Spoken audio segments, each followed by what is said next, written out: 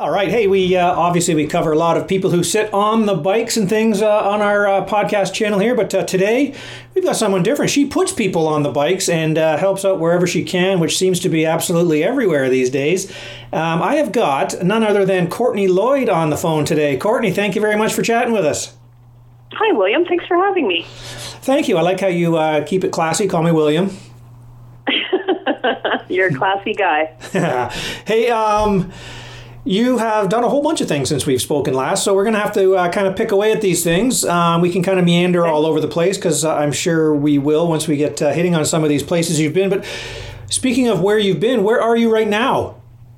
Right now I'm at work at Cycle North in Prince George, getting geared up for Christmas. So we're taking a really long break this year, which is nice. I think we have 9 days off.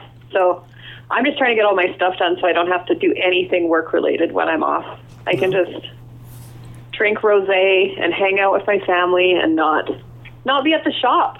It'll be nice. What shops do you have going up there now? What do you still have the same two, or what do you have going on up there? We just have Cycle North up here. Right. We sell, I think we have 17 product lines now. We bought another dealership last year, but we just merged it into this one. Oh, okay. So we didn't keep it separate. We just blended it with this one.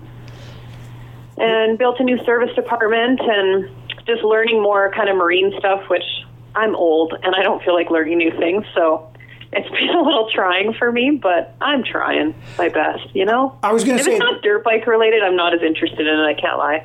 But I was going to say, wasn't that the other dealership you bought? Was that kind of a marine one that was more of a boat place? Yeah, so it was kind of our biggest marine dealer in town, and then also they were the Suzuki dealer in town. Oh, okay. So now, after, making fun of Suzukis for 20-some years, I have to now sell them, so I'm trying to retrain my brain to, not pick on the yellow bikes, because now I sell the yellow bikes. Well, you're a big Roxon fan anyway.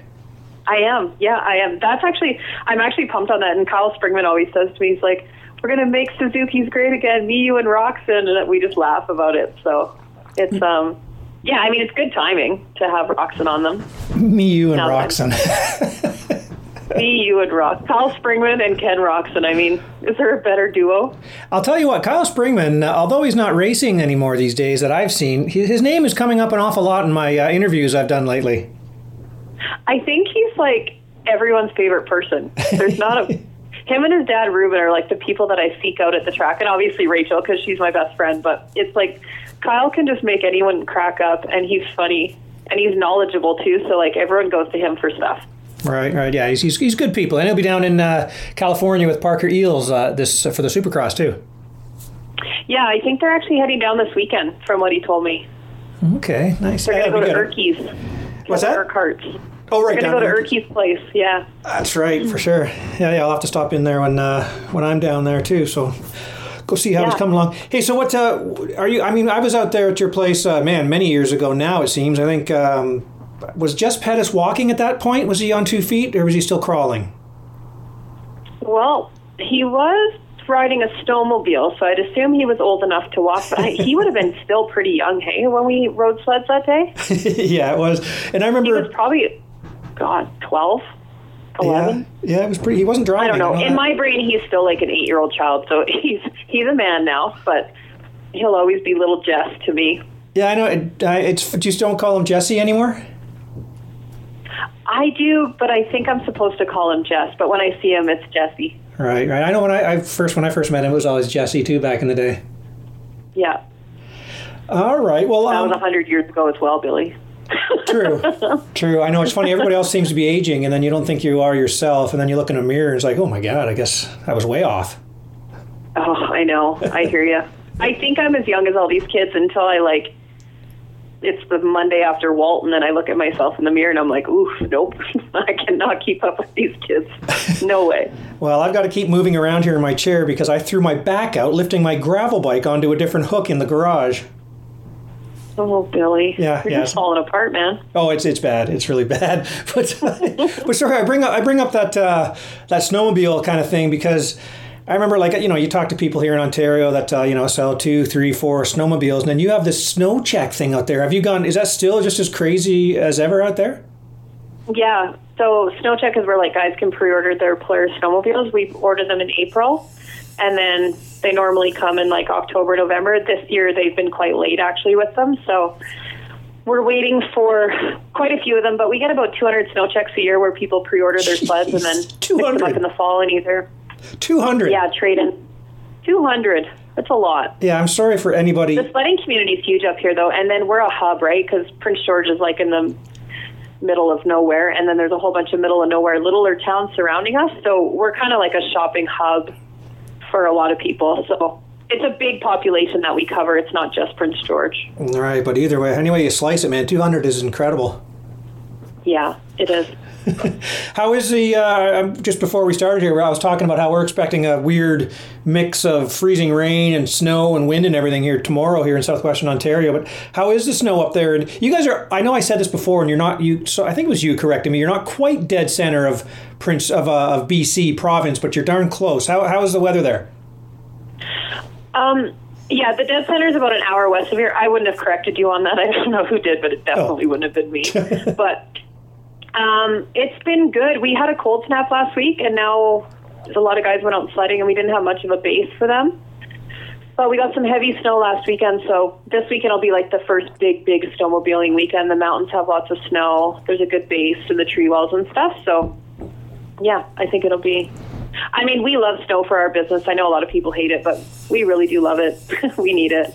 Yeah, I know. I mean, hey, we're Canadian, man. You can't complain too much about snow. I mean, the problem with us here lately is we don't get really enough snow to do anything with. You know what I mean? It used to be cool when we got tons of snow, so you sled. There was some small ski hills, but now you just get enough to just kind of make driving crappy. Right. Yeah, that's not fun. Yeah. You take any noobs out on the sleds? I remember you took me out without any instruction on big mountain snowmobiling, and I turned to the right and went straight left into a tree well. You blew right off the trail. It was the funniest thing I've ever seen. I wish we had a camera with us that day, but I think it was so long ago that wasn't really a thing. No, you should have drawn it. You could have etched it. Yeah, you guys just laughed. I was stuck head first in the tree well. I think I said, "Are you okay?" And then you said yes, and then I laughed in your face. Because you literally were supposed to turn, and you just went straight, like you just blew straight off the groomed path. It was hilarious. Well, I wasn't completely groomed. Nobody told me you lean the other way, and I'm like, it was so counterintuitive to me. I'm so used to trails in Ontario and stuff. So anyway, it was fun. Oh, that was great. All right, so a ton of stuff has been going on. You've been jet setting all over the place. I mean, you're the what's your official title there at the Club MX World Supercross? You and do you have to call him Woh Hadi? Do you have to call Scott? No. You don't have to call Scott Jeffrey Woh Hadi? No, I don't have to. No, I actually probably never have, if I'm being totally honest. I think that crosses boundaries, Willie. Well, I don't think I'm allowed to say that. Well, his kids made him technically my boss. They made his Instagram thing, and that's what they called him, right? So it's just kind of a funny thing. Hilarious. Yeah, so I was the team manager for Club MX for World Supercross. So that was a super big honor that they asked me to do it. They have a lot of stuff going on at Club, like with their outdoor program, their Supercross program, their training facility, and then with World Supercross. So Scott and Brandon asked me to come on board for World Supercross, which was amazing. It was a great experience. Busy, like it was a lot of traveling, a lot of different time zones in a very short period of time. But it's pretty rad to be a part of the very first, season of it, and to get to represent Club and help those guys kind of get, because international events are a lot different than domestic events. There's a lot more coordination and stuff that goes on. So it made me really proud that they would ask me to come on board for it, for sure. Right. Well, that's the kind of thing I want to talk to you about. Like, what actually did that entail, and what was your, what fell under your duties and stuff like that? Like, I mean, bikes and stuff like that. What were the guys riding? Everything is shipped, or what? What all did you have to do? So essentially, the Club guys themselves picked the riders, and then they built they already have their bikes built there. They've got their motors and stuff done. So it was just a matter of getting their suspension, everything dialed in for Supercross. And then my role was to coordinate basically everything else. So the shipping timeline, the carnet sheets, the fuel, the oil, the hotels, the flights, the rental cars, food, pretty much everything. Food race day, food at the house. We had an Airbnb in Wales, which was right across the street from the stadium. It was awesome. It was so close. the biggest thing is fluids like oils, gas, that kind of stuff, trying to get them shipped overseas, making sure the bikes have the proper maps in them. But because it's an FIM event, you can't run the normal fuel that they run, say, in the States, that they'll run at like their AMA stuff.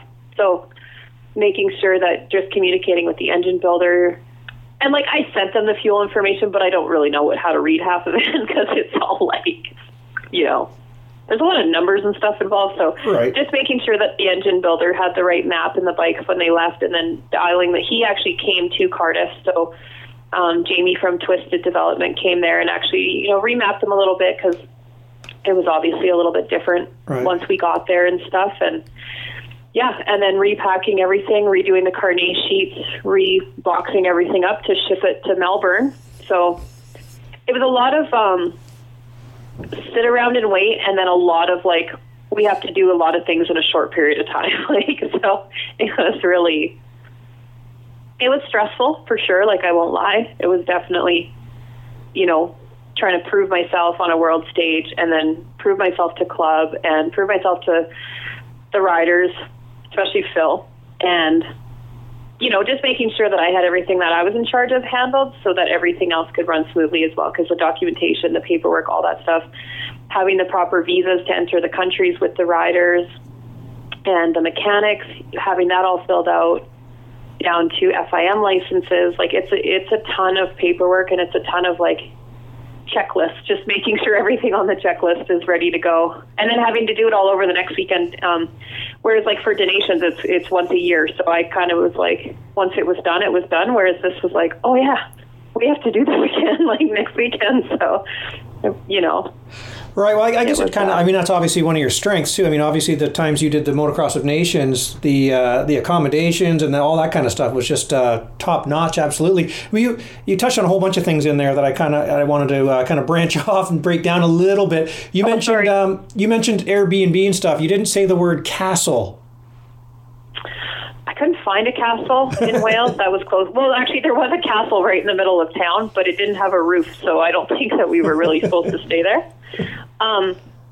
Yeah, but I couldn't find a castle like I did for Matterley for this experience. But it was a really cool old, it was actually one of the oldest buildings in Cardiff. And oh, cool. If you talk to Phil, it had like 10,000 stairs that he had to walk up, and it annoyed him. But did you just say if I talk to Phil? Okay, if you talk to someone who talks to Phil, he'll say it had too many stairs. But my room was just on like the third floor, so I was fine. But there was probably 6 levels in this old, cool, like old mansion type house. So it was pretty neat to stay in something like that. Like the artwork was really cool, and just the old staircase and stuff. And yeah, it was really, really neat where we stayed, to be honest with you. Okay, now how about how did your team perform? It was everything kind of what you hoped for? I mean, a lot of people, we could talk about the series itself and how, 2 rounds, a lot of, obviously online people kind of critique it a wee bit there and stuff like that. And it was obviously, had they not had Eli and Ken there, I don't know if it would have, well, wouldn't have had the same feel, obviously. But you guys there, how was your team and everything? Did you guys do okay? And were you happy with performance-wise and everything? Yeah, I mean, I don't think we knew necessarily going into it what to expect, because the format was just so crazy fast. Like the racing was just back-to-back. The hard thing when the format is that quick, you don't really know where the points are going into the next race. It's just like, I don't know where you need to end up. So it was such pandemonium the first weekend or the first race night in Cardiff that I think it was just like just kind of survival mode, really. And the only thing that we had quite a few issues with was we had some bike issues. Like, so for Jace, for example, he qualified first, and then he DNF'd, I think, 2 out of the 3 motos. Wow. The backup bikes, because you're only allowed to have 1 backup bike per class, you have to kind of set it up somewhere in the middle so that either rider can ride it. Ah, gotcha. So when Jace had to go out riding the backup bike, he's like, oh my God, that was terrifying, because it's not set up for them. It's set up somewhere in between the 2 riders. Yeah, that makes sense. And that makes it hard. It's like if you had to get into a rental car and drive on the scariest part of the highway, like it's not set up, your mirrors aren't in the right place, like it's not an ideal situation, the backup bike situation. And then for them it's scary because they spend weeks and weeks testing, and they like their stuff perfect. All these riders do. And then you're in the middle of a stressful race. You just DNF for whatever that looks like, whatever happened. But then you jump on this random bike, and it doesn't have the right bars. It doesn't have the right suspension. But then you're still expected to go out there and win or, like, do your best. And so I think just that first weekend, just trying to figure out, like, a better plan for the next weekend, that's all that first round was for us. Like, right. Let's just get through it.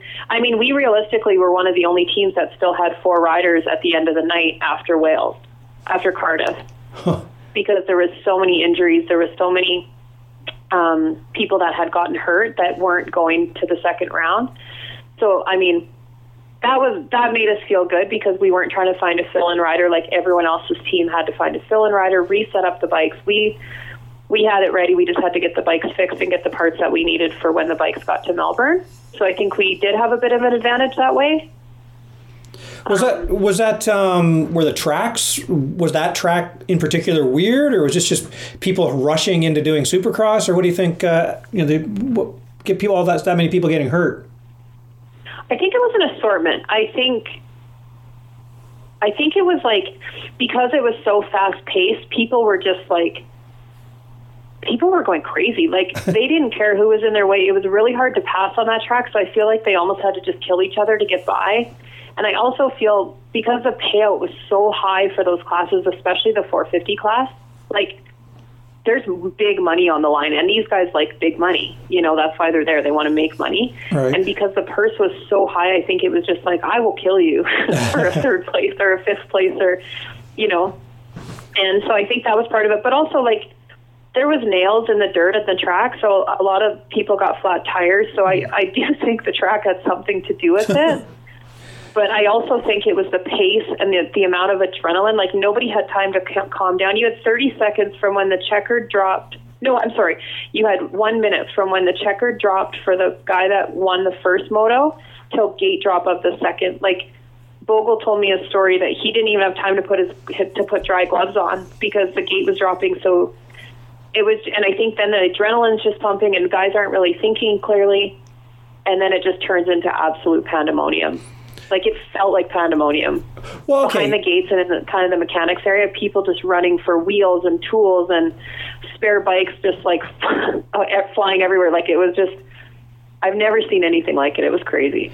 Well, see, I think this is where there's a bit of in my opinion, a bit of an issue too, because people like Supercross because there's a main event. Someone finishes third, they finished third. We have a winner at the end of the night. We have a 6th place guy. Motocross, I feel sometimes we have a problem because people are like, okay, he was 7th in the first one, now he's leading. What does that mean? I feel like a main event is good. Do you think like that format was kind of weird, I would say, obviously, and I can't imagine riders enjoyed it. Having more of a gap, like they did fix it for Melbourne, so they did give it, I think they did a 5-minute in between, so the announcers had time, like on the floor, to calculate points in their head, and we had time to calculate, like, okay, Jace, you need to be here if you want to end up here, and I think it did get a lot better. From what I was told by a lot of the fans that came by our pit after, they were like, that was awesome, there was no lull, like, the action, it was action-packed, and I'm like, I guess, so there's a balance that needs to be found between like keeping it exciting for the fans, but also like making it so that the riders can actually get to staging and like have a drink of water and have a bit of a breath. So I think like, you know, like when you're watching Supercross, especially in Canada, because it's streamed, you're like watching the skid steer groom the track, and it's like, okay, I've lost my excitement. So I think there's a balance between that, but then also like the craziness of what World Supercross was. There has to be something in between. Yeah, that's pretty funny. Yeah, but yeah, all the fans were pumped. They're like, oh my God, that was so sick. Like, there's carnage, and as a team manager, you don't want carnage. But then I put my, fan hat on. And I'm like, I like watching NASCAR when there's carnage, and it's bad, but I do. It's exciting. See, my thing is, I can understand that side of it. Well, yeah, you kind of joked about that whole skid steer thing. I think that's funny because I love those lulls because it gives me a chance to actually do more because I'm usually at the races, so I kind of enjoy those lulls. But yeah, I guess if you're at home and you're watching the skid steer pack a corner, it's so boring. That is pretty funny. Like, you get up, you mix a drink, you turn around, and the skid steer's still, and all you can hear is the beeping, and it's just like, oh, well, the adrenaline that was going through my body during the race has been completely depleted, and now it's just boring. Oh, that's fine. Okay, so that's Wales, and then what? I keep if you check out Courtney Lloyd on Instagram, there are a lot of selfies with you and people in various parts of the world. So it's always kind of fun to see who you're hanging out with. What did you get to do next? Because we got two more things. So I went from Wales, and we had to go to Australia. What happened between those two? So in between, I came home. Okay. I feel like it might have been Halloween in between there, right? I think. Oh, I should have done my homework. Anyways, I came home. And actually, yes, it was Halloween. So I went out to the lake. We did Halloween with my nieces and nephews and stuff and did the trick-or-treating thing. Then I went to Melbourne. And Melbourne was awesome. Like, it was such a long flight, but it was so worth it when we got there. Like, the Marvel Stadium is insane. It's beautiful. It's massive. Went to the zoo. Me and Ryan Breese's wife, we took off to the zoo the one day, and so that was fun that we got to do a little bit of like sightseeing and stuff. Because in Cardiff, I was so stressed out in Cardiff that I didn't really do anything. I just did what I was supposed to do, went home, and I kind of regretted that. So when I went to Melbourne, I went to the zoo, and then we went to the mall and got some groceries and stuff, and just kind of did more normal race day things. And the stadium was about a 10-minute walk from our hotel. It was about a 5-minute drive, but there was a lot of construction, so we ended up walking most of the time. Lots of really neat like bars and restaurants all along the canal. The hotel that we stayed on was right on the river. Cool. So, and yeah, the vibe was just better. I feel like everyone in the pits and stuff had a little bit better of an idea of like what we were supposed to be doing and what to expect. And even little things like just unpacking the crates, I think, went smoother because the crates turned into like your workbench area. So you'd unpack everything and then put the drawers back in, and then the boys would put their toolboxes and stuff on top.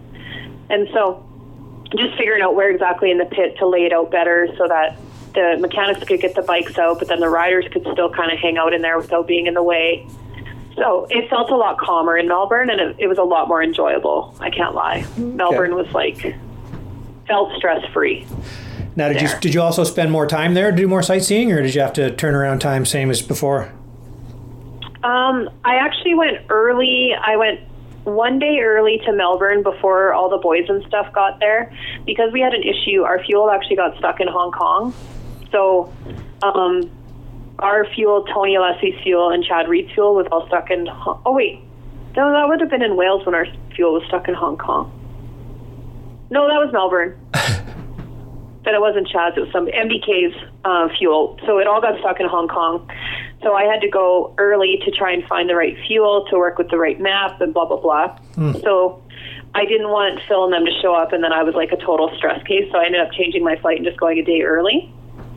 So that was kind of nice. I could get kind of everything sorted out. We had to get a bunch more Motul stuff, so I took a cab out to a dealership there that I had found online and got all of our fluids and everything because we can't ship that stuff in the crates. You have to get it all when you get there. Right. So like the brake clean and the chain lube and everything, I went and got that when I got there, and then picked up the rental car, and then they all got there the next day, and we had a team dinner and stuff, and kind of went over strategy a little bit, like if... like they kind of had said that they didn't want to ride the backup bike if they had to. If they have a DNF, they don't want to ride it. So just kind of talk about strategy, like if that's a good idea, or like where, if you're sitting in the points, when will you ride it, or when will we just say like, no, it's not safe. So just kind of going over that kind of stuff, having kind of bigger conversations, I think, from what happened in Cardiff to Melbourne. So I think it felt more like a team in Melbourne, to be honest with you, because we all actually had to, we had something to compare it to. Like with Wales, it could be like, okay, so this happened, how should we handle this? Whereas kind of in Cardiff, it was just we were all going in blind together. Well, that might have been same with the organizers and stuff too, right? I mean, obviously that's where they're from, so did it feel everything was just a little more organized perhaps, and bigger crowds, or was it same, or how was it in Australia? The crowds felt bigger in Cardiff, but I think that's because the town itself had shut down all the streets, so the fans were like in the street. Oh, wow. And they had an autograph session out front with kind of like in like a merch trailer, you know, where they sell T-shirts and stuff, but they got all the boys to come out of the stadium and walk through the crowd and go up into this T-shirt thing. Huh. And the yelling from the crowd and the horns, and it was insane, the greeting that all the riders got from the fans in Cardiff outside in the city. Like, it was crazy. So it's hard to compare it. Melbourne was a really big stadium too. Like, it was huge. Right. So there probably was about the same amount of fans, but it just because Marvel Stadium was so much bigger than the Cardiff Stadium, it looked more spaced out, I would say. All right. And track, get your guys happy with the track and you mentioned they adjusted the format a little bit of time between, but it was still increasing in length and all that sort of stuff? Yeah, the track, the footprint was bigger, so there was more like places to pass. I think everyone, because it was like, a lot of people had gotten hurt in Cardiff, I think people kind of mellowed out a little bit. Right. It was like, people were like, okay, we got to at least finish. So Jace had a couple broken shocks that night, so that was kind of disappointing. There was, so just kind of some weird stuff that had happened, but all in all, I think the boys were happy with the track and the organization from the promoter and stuff. I think they were just a little bit disappointed in like not finishing a couple of the motos that they were supposed to be in, and then Phil ended up he actually got clipped and it gashed his arm open, so he was going by, we could see him, and his white jersey he was wearing was full of like filling up with blood.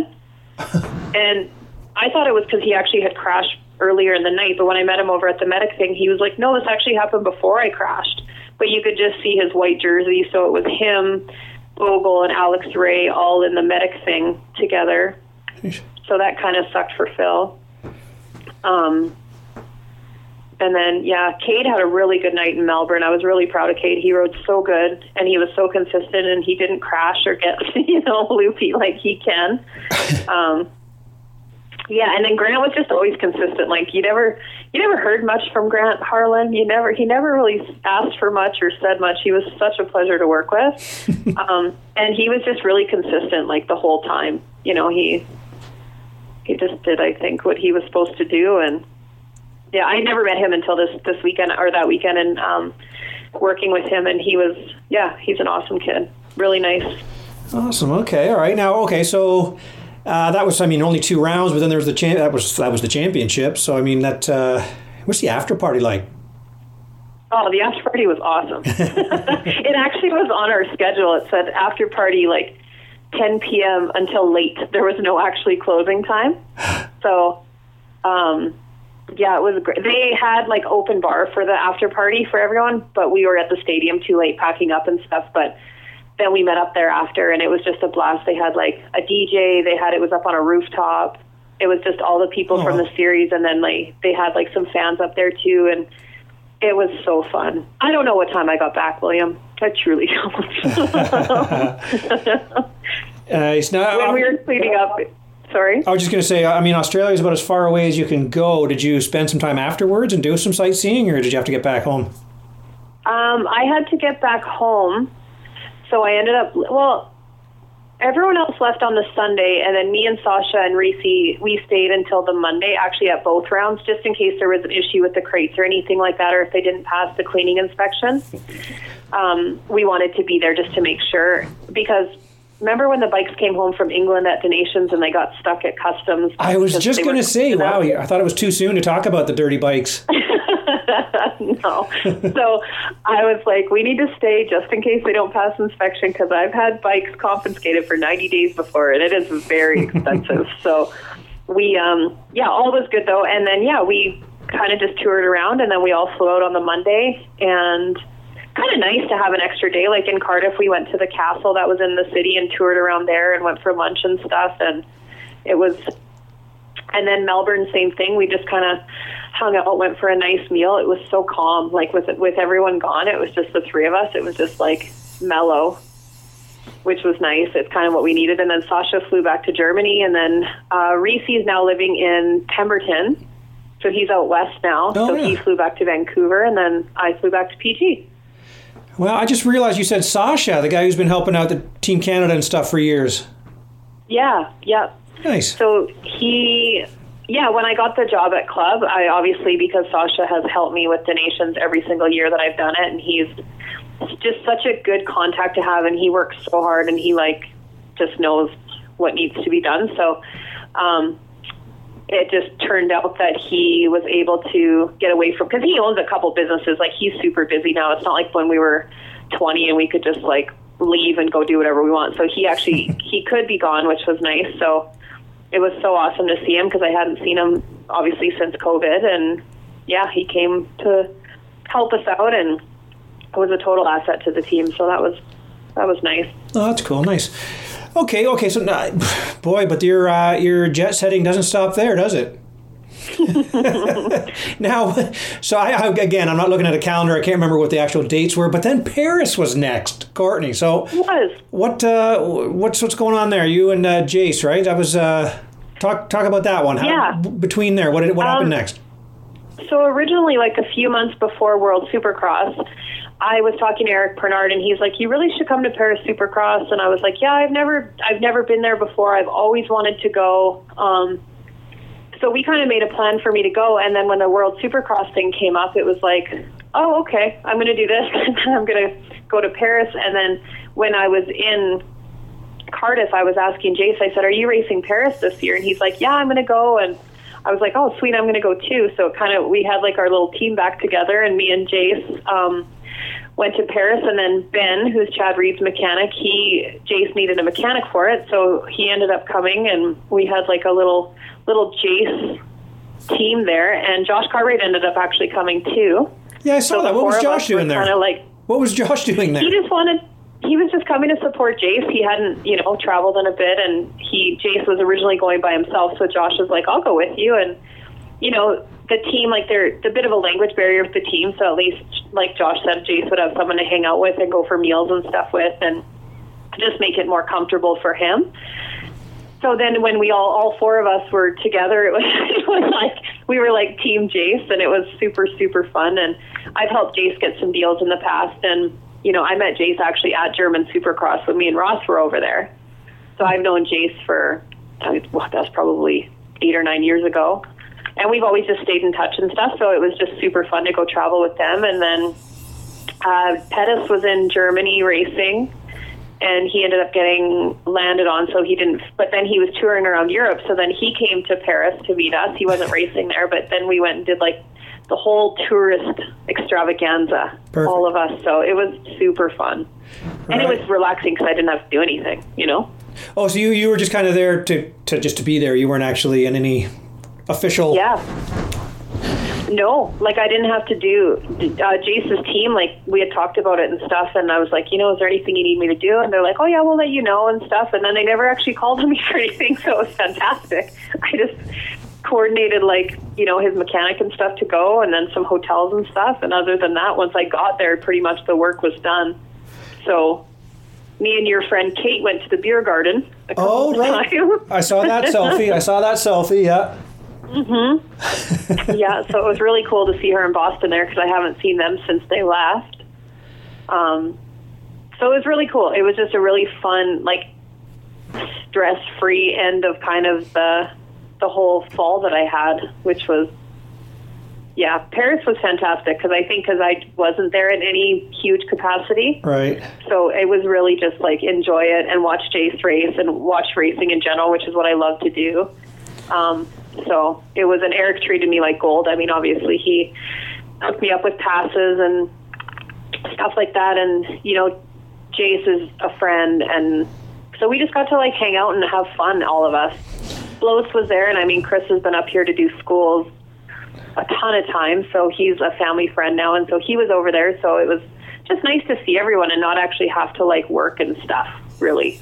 Like just enjoy the races. Absolutely. Now you mentioned, just for people listening, she's mentioning Canadians, Kate Kowalchuk and Boston Calder, two Canadians who are over there.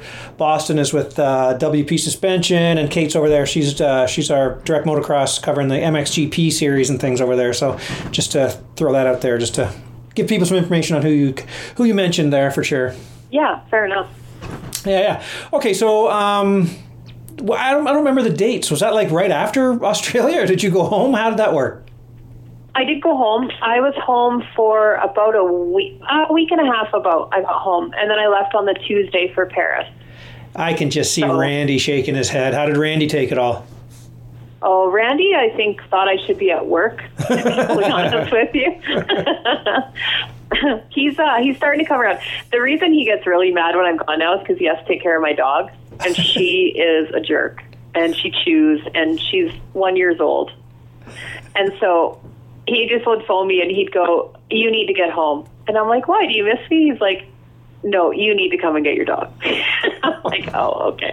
Sorry." We're talking about Randy. This is Courtney's father. We're talking. Did you also just say he's starting to come around?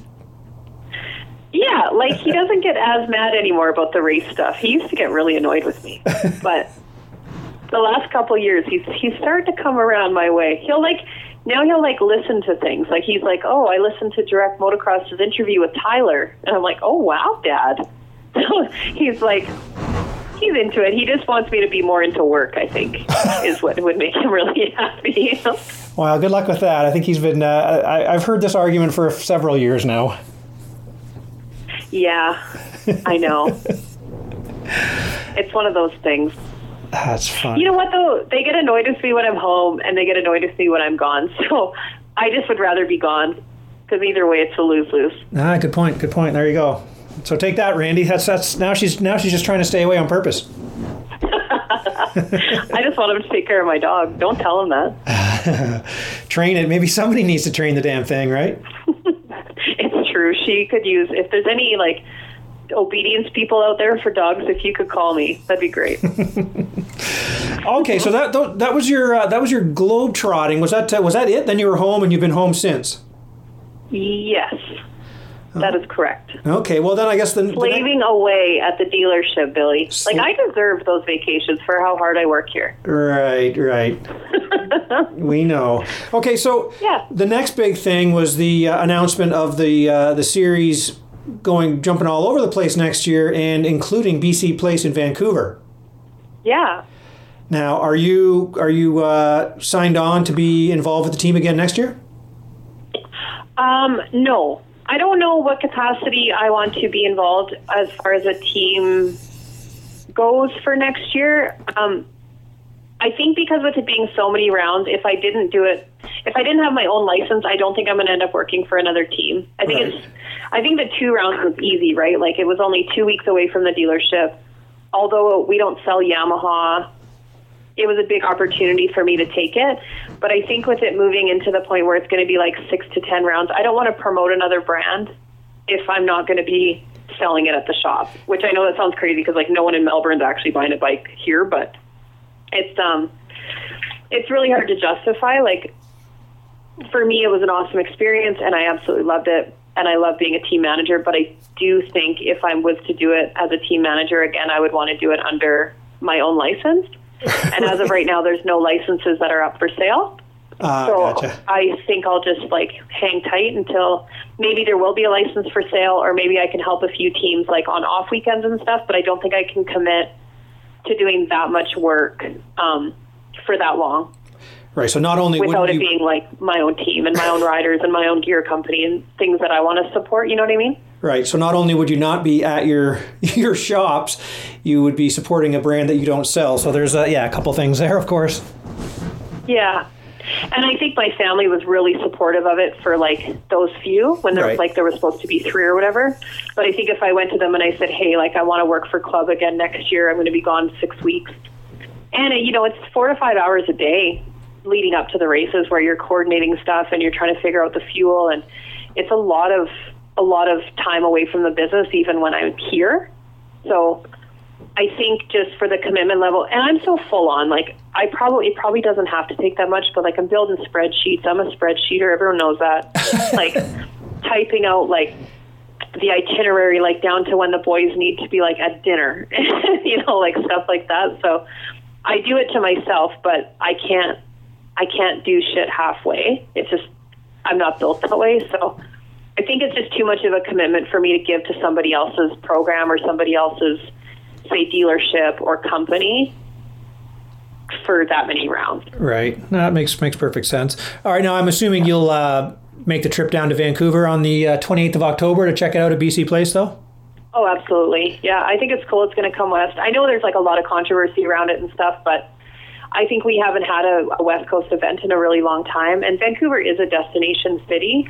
And I mean, I've had a lot of like the Seattle people reach out, like all the Washington people are like, oh, we're going to come up to that. It'll be so sick. And like Joey Lancaster has some ideas about like getting like some hotel packages and stuff together for like his Washougal people. And like, I know Ontario has a bigger moto community, I think, but I also think like out west here, people are really going to come around it because we don't have events like that out here, and we don't have stuff like that ever comes out west. And when I'm at Montreal or I'm at Toronto Supercross, I see a ton of people from out west.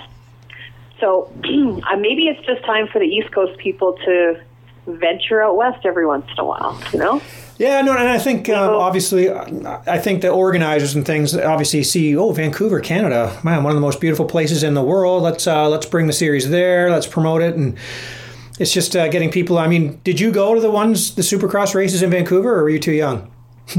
No, I wasn't too young. My dad actually went down for the one in 2004, I think he said, but I didn't go down. I don't know what I was doing. I was at the dealership probably. Working, Billy. Sweeping. Sleeping. No, sweeping. Sweeping. Oh. Maybe. Who knows? Yeah, because I mean that's parts on the parts counter. Because the argument that everybody has is that nobody showed up. I was at all of them, the ones that were there, because I was still living in Vancouver at the time and everything, and it was, I dragged a few friends to it, and it was pretty sad. I mean, they ended up cutting the stadium in half and just had half, and it was still empty, and yeah, it was just unfortunate. And then there was the after party incident. Oh my goodness. Yeah, and I mean, that's definitely an argument, like, if things don't work in the past, should you try them again? But I think there's different ways to promote stuff now, and there's different ways to let people know that an event is happening. And back then, I think it was kind of hard. Like, there wasn't a big push for advertising. There was, but it was like radio and print. Right. And now with social media and with like the moto community in the West, they're all on Facebook pages. They're all on. So like, I don't know. I think it's just going to be advertised different, and I think that it's going to be promoted different. Like even in Cardiff, when we went through the town, like the flags and banners all had Ken Roxon's face on it walking through town. Like I'd never seen anything like that before. And I think there's a bigger moto scene now that Popcom's out there or down there, whereas it was Agassiz maybe before. I think probably was the only track that was down in that area. Maybe Tawasin. Oh, they had a track? Oh, yeah. Oh, I didn't know that. Yeah, right by the ferry terminal. Really? Kind of, yeah. What happened to it? Oh, I don't know. I went a few times, and I never saw a race. Well, I did see a race there. That's not true. Man, your guess is as good as mine. I'm not sure. I never knew that. Yeah. Oh, yeah. So I don't know. I mean, I think there's the island. There's a bunch of tracks on the island. There's a huge moto scene on the island. There's Popcom. There's Kamloops. Like, there's a huge draw of moto people. And I think even, like, all my family and friends who've never even been to a race, and they wouldn't go to an outdoor race if their life depended on it. Like, they're like, oh, we got to rent a suite. We got to get our hotels. Like, two of my friends already booked their hotel right across the street from the stadium for that weekend. Like, nice. I think a lot of people that wouldn't necessarily go to an outdoor race want to come to this one. And yeah, I think it's going to be exciting. I think it's going to be bigger than most people think. I mean, is it going to fill BC Place? No, that's completely unrealistic. I think it holds 60,000 people, and I don't think that that's realistic. But, I do think there's going to be more people than expected, and I know it's easy to say, like, oh, it didn't work before, but maybe maybe we can't just always live in the past. Maybe we can't always say like, oh, that didn't work, or we tried this and it didn't work. That was 20 years ago. So maybe if it doesn't work this time, then you can tell me it didn't work. But if it's something that was put on 20 years ago that didn't work, I'm not exactly going to take that statistic to heart. No, I agree totally. I mean, it's time to, like you say, promote it. It's a destination. And I think end of October, the Coquihalla, I guess it could be pretty bad, but thinking of all the people coming in from the interior out to the coast kind of thing, that should be a lot of people just there. Yeah, and that's usually when the Future West Arena Cross Series is held. So, true. People drive down for that, and we all go to Chilliwack. And I have to fly into Vancouver to get out to Chilliwack to go to the barn, but they make the trip for that. And I think if obviously Newf isn't going to schedule anything that weekend, but maybe there's an arena cross the weekend before or the weekend after, and then people stay down there and do their race and come to the World Supercross or, whatever that looks like. But it's definitely not a crazy time of year to be traveling. No, for sure not. It depends on the year, of course, out there. You never know, but excellent. All right, hey, Courtney, I've got a couple more things on my list here to talk to you about. We're not done yet, but I am certainly not going to be typing this, so I don't mind. I don't blame you. Now, we talked a bit about briefly, Anaheim 1 and stuff like that. So next on yours, you got your Christmas at home and everything. You're shutting down for a little bit, 9 days you mentioned there at the shop and stuff. And then we got A1. You're heading down, right? I am, yep. I think I'm going to do New Year's here. I was thinking about maybe going down there early and doing New Year's and stuff down there, but who knows? But yeah, I love A1. I try to make it every year. Fox usually has their pre-line show, so we get to go look at the new gear and stuff for the year before. I'm uncertain this year what Fox is doing as of right now, so I'm definitely going to A1. I don't know if it's going to be like with Fox and stuff, but I'm sure I'll see Jackie and JC down there because they love going to A1 too, so either way it'll be good. And a bunch of my friends are going to be racing, and Phil's doing West Coast this year, so I really want to go down and support him and watch the show. I love A1 because the anticipation is the best. Like, you never know where people are sitting. You never know what they've done in the off season. And then you go to A1 and everyone's nervous and everyone's like, a little edgy. It's just the best. There's only one opening night a year. That's true. And it's also fun because, you mentioned the Fox thing. Then I get to run over from out of the stadium, have a burger with you and JC and Rick Bradshaw. And, that's right. The grill and chill, they call that. That's the right. Grill and chill. I don't have any time to chill. I grill and then I run out of there. You're always bombing around. I snap some pictures of you having a beverage and a burger, and off I go. Yeah, exactly. Okay, well, that's cool. You're going to be there, and like you mentioned, a few people you want to keep an eye on and everything. And then, again, I'm not done yet here, Courtney. Now, I was just talking about with someone, Mike at Club MX, actually, about Daniel Elmore. He's a kid that you've obviously supported, and we're trying to figure out what he's going to do next year. What are you doing for support for riders for next year? Like, I know you always have people with some Cycle North graphics on their bikes. What does next year look like for you? I'm trying to sort that out right now. I was actually on the phone with Daniel's mom right before I called you for this. We're trying to get him a little bit more support than what I've been able to do in the past. Obviously last year was kind of weird because both of his bikes got stolen right before the first round when he was down at Club. And so we kind of had to come up with some money to buy him 2 more bikes, but he'd already done his engines, his suspensions, all that stuff. So he couldn't get that money back. So he ended up doing everything on stock stuff this summer. And I really think Daniel proved himself, to the whole moto community, to Canadian moto especially. He's a hardworking kid. He's a nice kid. He's a little shy. So when people first meet him, I don't think they know what to take of him because he is so shy and so quiet, but he just puts his head down and he works really hard. And so right now I'm just trying to see what we can do. I've reached out to Honda, I've reached out to Cowie, I've reached out to Suzuki. I've reached out to a couple of the teams before the season to try and get them on a team. Obviously, I don't have a pro outdoor program for him, for what I feel like he deserved.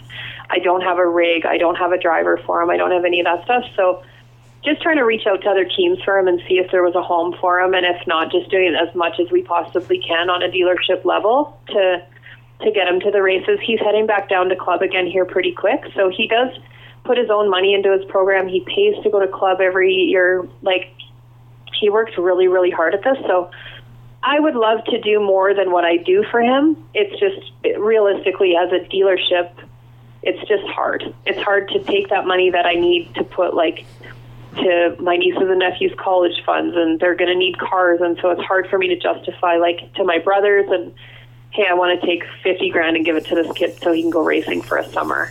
Right. So it's a tough spot. I want to help him more than I do. It just has to be financially responsible for my family to do so, you know? Right. So. And I stopped in at Club MX on the way here, coming back from Minios and stuff. And Mike Bonacci there, he just loves, he calls him Danny. He just loves Daniel. Aww. And yeah, he does. They actually, it's funny, when I was down there, they all called him Danny, and I've never heard him call that at home. Yeah, same here. Down there, he helps out so much when he's down there, and like, yeah, he's paying to train there and stuff, but he also just helps. He's just that kid, like just a small town kid. He loves being there. He works really, really hard. He doesn't miss a gym session. He doesn't miss a course. Like, they love him down there. Right. And did you hear the story about Mike was telling me this one about when Daniel first got there, he hopped on a bicycle and he left and he didn't tell anyone. And everybody's like, where the hell is Daniel?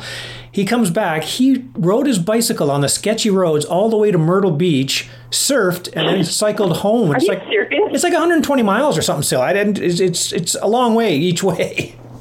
That's unbelievable. Yeah. He came back like, don't him to just not tell anyone, just like bolt and come back. Yeah, they're like, where were you? Don't ever do that again. You got to tell someone when you leave. And he goes, I went to Myrtle Beach. You're like, holy shit.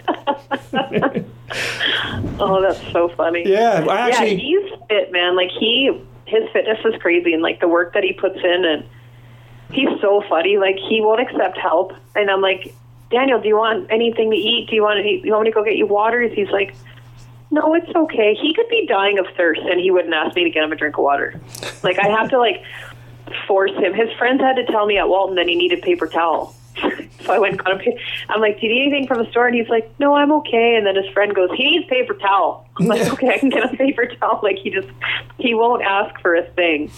Yeah, it's tough, especially in Canadian moto. I mean, shy people always come off a certain way, right? And it's not the way they actually are, but because he doesn't say anything, people think a certain thing. But there comes a time when you just have to force yourself to ask for things, because he's going to get left behind, and you don't want that kid with his skill and talent and everything. And so I've actually got an interview where he and I are going to do an interview here coming up, actually talk about what's coming up for him, what he's got planned, and what his winter's going to look like, and hopefully what his next summer can look like. So we're going to do that here soon too. So yeah. Oh, cool.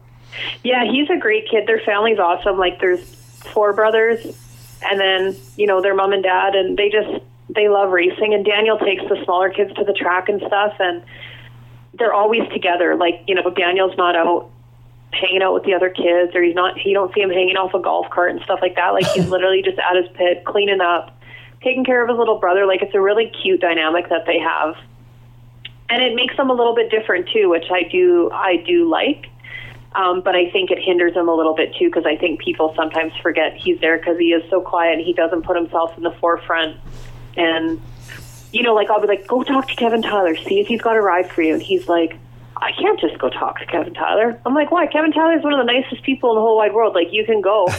And he just won't. And so, like, I have to drag him over to talk to Kev. And, you know, Kev is so easygoing, but poor Daniel, he just stands there and he's like, oh my God, what's happening? He's so shy. But yeah, I wish more people would notice Daniel. I wish more people would see, you know, how hard he works. And I mean, in saying that too, though, there's not many rides in Canada either, so it's not that simple. That's the thing, right? You start going down the list. He got 4th overall at the final round at Walton, though, for goodness sake, in the 450 class. Yeah. So, I mean, yeah, he did. He's got that. That's his final one to look back on. That's pretty solid when you're looking around at teams. That's for sure. Yeah, and you know, like, that's the hard thing. They all deserve a spot, but there's not enough spots. You know, you look at, like, I want Tanner to have a good home. I want, you know, Dylan has a good home. Piccolo, Tyler Gibbs, I want to see him get a good ride. Like, and that's what's hard. Just because Daniel rides for me doesn't mean that there isn't other kids out there that deserve it too. And it's tough. It's tough on the team managers. It's tough on the manufacturers. Like, I'm sure that everyone would want to help out everyone if they could. Right. It's just like at some point, there's just not enough money and budget, and you don't necessarily have to pay them to ride for you, but it's still the parts, the wear and tear on the bikes. Like, I get it. Well, and also the way the world is now, you have to be a shameless self-promoter, and that's not where I remember you had a rider who wasn't big on self-promotion, and that became a problem. It did become a problem. Yep, it did. So you do, I mean... I still love him. I still love Jer Bear. He just, I'm just not so sure Jer Bear loves me. Oh, man. Well, he's hiding out on the East Coast now, so you're probably not gonna hear from him for a while. But yeah, that's fair. I know, and that's the thing, like, the sponsors and stuff want you to promote for them, and that's where the money comes from. But a lot of these guys, they don't want to do social media. They don't want to be, like, on their phones like that, but it's the only way to get the money. So it's a very hard, thing to navigate, because they're there to promote companies, but they don't want to be those shameless promoters. And sometimes I see those athletes, and I'm like, oh, so annoying. Like, their list of sponsors that's like 10 miles long on Instagram that they just copy and pasted. Right. Like, it's not actually selling anything. But if it gives them the money, then yeah, do it. Yeah, I mean, I tell you, I'm on Jeremy's side. I wouldn't be doing. You wouldn't see me on social media doing stuff if it weren't for direct motocross. That's for sure. You know what I mean? Like. Yeah, that's fair. I'm old too, right? So it's tough to. Yeah. Yeah. That's the hard thing too. Like, when I'm in a bad mood, I'm like, oh, I'm going to delete it all, and then I'm like, oh yeah, I got to do Cycle North, and then it hooks me back in, and then I'm like, okay, I'm back on. I'm not grumpy anymore. But I'm not promoting anything either. Like, I'm not sponsored, so I don't have to do it if I don't want to, and I wouldn't like the feeling, I don't think either, of like having to do it. If someone told me once a week you have to do a post about us, I'd be like, ugh, I don't want to. Yeah, it takes the fun out of it, for sure. So, hey, yeah. Okay, Courtney, we're closing in on the hour mark here. I got one last thing I have to talk to you about. Okay. Sorry, hey Randy, she's taking a little more of a break here. Just relax over there. He doesn't even work. I love that you always think that he still is here. He hasn't been at work in like 2 years. I know, but I'm sure Old Rand dog. He's probably not involved. But he will listen to this. He's not involved, just like Frank Schuster's not involved. What does that mean? It means they're both totally involved. No, Dad's actually not. He's not really? involved at all. He's just our landlord. No, he doesn't have anything to do with the company. Oh, that disappoints me. I know. It's so much funner to think that I'm just a spoiled brat, isn't it? No, not that. You can still think that. It's fine. No, I don't think that. That's not the way I was thinking that at all. I just like to think that he's in there yelling at you.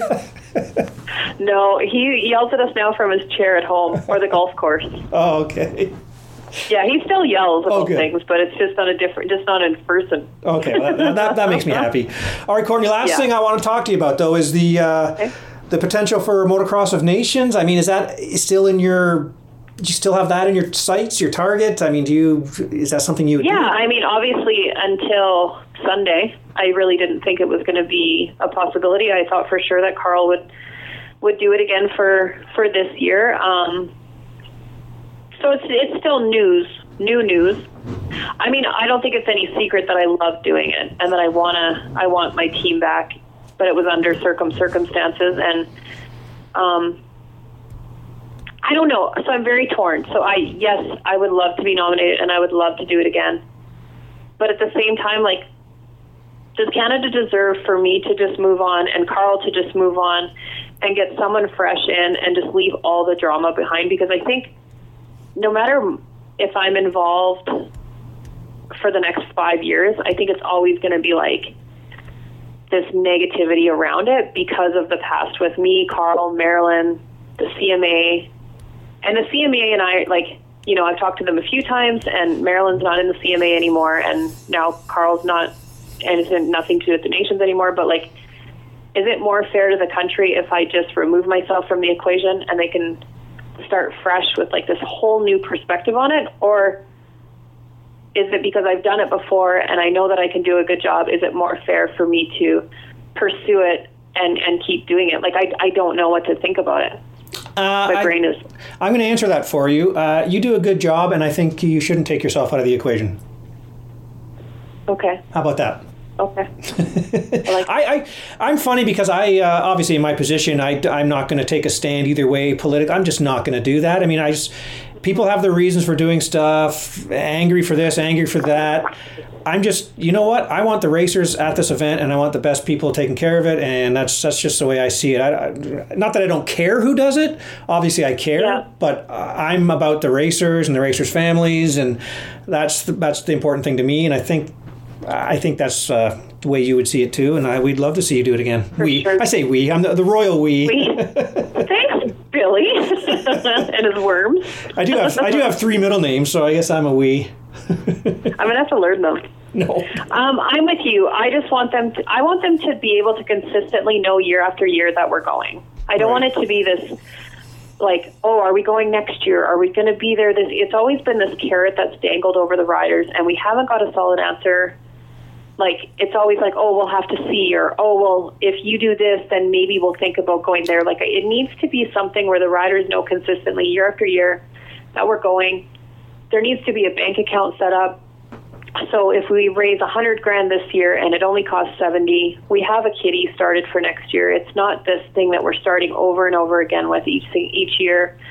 I think whoever the team manager is, there has to be at least a 3-year term so that they can start to build on it. Like with that youth ambassador program that I started, I think that was really a big step for a lot of those kids to be able to come to a race overseas or at Redbud and see what a giant event looks like, so that we don't just expect them when they become a pro to go and race it and then, oh, Canada sucks. Like, that seems to be what always happened in the past.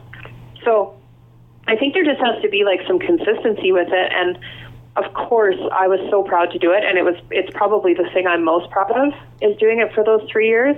But what I'm not proud of is all of the drama that came with it, and the anxiety and the bullshit. Like, it needs to stop now, and moving forward, it just needs to be like this really solid program that the riders deserve to go every single year. Not all the political stuff. Nobody gives a shit about the political stuff. No, nobody does. Only the people arguing about it who nobody else cares. Yeah. Like, nobody else cares about my problems. Nobody cares. Nobody cares about it. Needs to get to the point where it's one weekend out of the year. Yep. We want to go to a Donations. It shouldn't have to be choosing sides. It shouldn't have to be a big fight. It shouldn't be like, that's what I want it to get to. Yeah. And if it does, amazing. I would love that. But if it's going to be like, oh, well, you need to choose the FIM or the MRC or the MCC, like how many hours of my life I've spent talking on the phone to the MCC and the MIC, like all these acronyms, no one even knows who they all are. Are you going to start singing Eminem lyrics here in a minute? Right? Like, that's what I mean. It's absolutely absurd, and all because we want to go to one race out of the year and volunteer hundreds of hours of my time and fundraise hundreds of thousands of dollars. It's so crazy that it's gotten to this point that it just all needs to stop. Like, all the bullshit needs to stop, and we just have to get to the race. That's it. I look forward to seeing you in France. I'm not going to lie. I found a house in France. It's a palace. It's 12 minutes from the track, Billy. But the media doesn't stay there. Damn it. Don't even get me started about the media. Okay, I won't. I think I got you a place, did I not, in England? Absolutely. Everything has been fantastic. Okay, I was going to say, I swear I did. It wasn't at the palace, though. You are correct. But also, I didn't even put my own mother in the palace. So had there been an extra room, it would have went to my mama. That's understandable. Yeah, I'm sorry. No, I'm just kidding, of course. It was amazing. It was amazing. But all right, Courtney. Well, how about on that note, we'll see you in France. Okay. Okay. No, I think the nomination form goes out pretty soon, if I remember correctly. Okay. I think the nomination form goes out, and then we'll see. There might be other people that got nominated because then the CMA board still has to vote on it. Like even if I get nominated, the CMA board they ultimately make the decision. So we shall see. All right. Okay. Well. Okay. Well. All right. Well, let's end it there, Courtney. We've now gone over the 1 hour mark. I really appreciate you. I mean, I thought it was just fun to just talk about. I mean, you've just gone to all these races, and I thought, well, you know what? Let's talk to Courtney, have her tell a little bit of the story, find out where she's been. Well, thanks. Yeah. It's been a really fun fall. It's been a lot of learning this fall, and I'm grateful to Club for the whole experience, and the World Supercross Series, they were amazing to deal with and be a part of it, so it was really special for me, and I appreciate all of your support throughout. I know you always texted me throughout the season and stuff, saying how everything was going, so I appreciate that a lot. Pocket dial, mostly pocket dials. Yeah, probably. Bring me home a souvenir. Yeah, that's right. I need a new shot glass from Australia. Exactly. We free pour here. We don't need those 1 ounce, They probably don't make 1 ounce ones in Australia, though. No, you're right. They're probably like 3.5. The drinks were.